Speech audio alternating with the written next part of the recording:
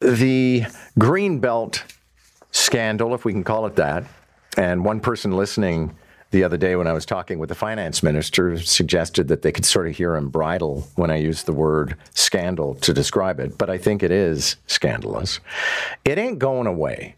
As much as Doug Ford's supporters would will this to go away, it's not going to go away. And certainly the opposition is not going to allow it to die down. Marit Stiles is the leader of the opposition and the head of the NDP in the province of Ontario and joins us now. Good morning. Good morning. Great to be here. So you are now requisitioning Doug Ford's cell phone records? Well, you'll recall like a couple of days ago, Global reported they were trying to access. So basically, what we know is now that the premier has, is preventing folks from accessing through Freedom of Information his cell phone records, and also acknowledging that we do believe that he has been using some of his. Using his personal cell phone for government business, which means that, that happens, then you got to make those records available. So we've gone to the Integrity Commissioner and added to previous complaints and said, look, you need to look into this and consider, whether the use of that phone for business, for government business is okay, but also then, what should be available to the media, to the public, because it seems to have, obviously we don't believe that the premier knew nothing about what's been going on with these dirty land deals. And then the other piece of this is the Auditor General's report said really clearly that political staff in the Minister of Housing's office deleted emails, used personal email for government business, was swapping it back and forth. Look, all of that, it's against the rules. So we want the Integrity Commissioner to look into it, and I hope he does do that. Does the premier, I realize you're saying there are strict rules, but doesn't an elected official enjoy some degree of privacy in terms of who they phone and don't phone?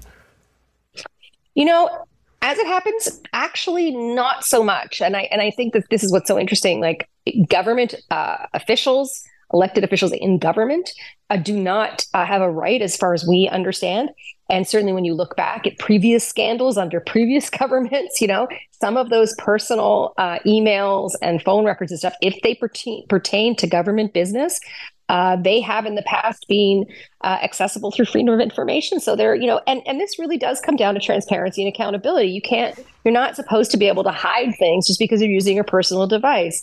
So then don't use your personal device for government business. And if you do, then suddenly that may become then accountable to the people of the province. Okay. So to take action like this, I guess, as they would say in law, you need a reasonable suspicion. So here's sort of the big question for you, Marit Stiles, and that is, I suspect the premier was just thinking he was doing something good to some people who are good people who are going to do something good for the province. I don't suspect that there is actual genuine skullduggery, but does the NDP? I think that there's no question in my mind that a few people, a few insiders are going to make billions off of these land swaps, and that rules, laws, policy was changed to specifically ensure that they got the land deals, not other developers, just these guys. And I think that is really concerning. Obviously, we are really opposed to the carving up of the Greenbelt. We don't think this has to do with housing. It certainly doesn't have to do with housing. Every report after report says this land is actually not going to be the best place to build the housing we need. We need to build better density. But so I'm going to try everything I can to stop this land deal for sure. But I think what came out in the Auditor General's report, which I think really, stinks, is that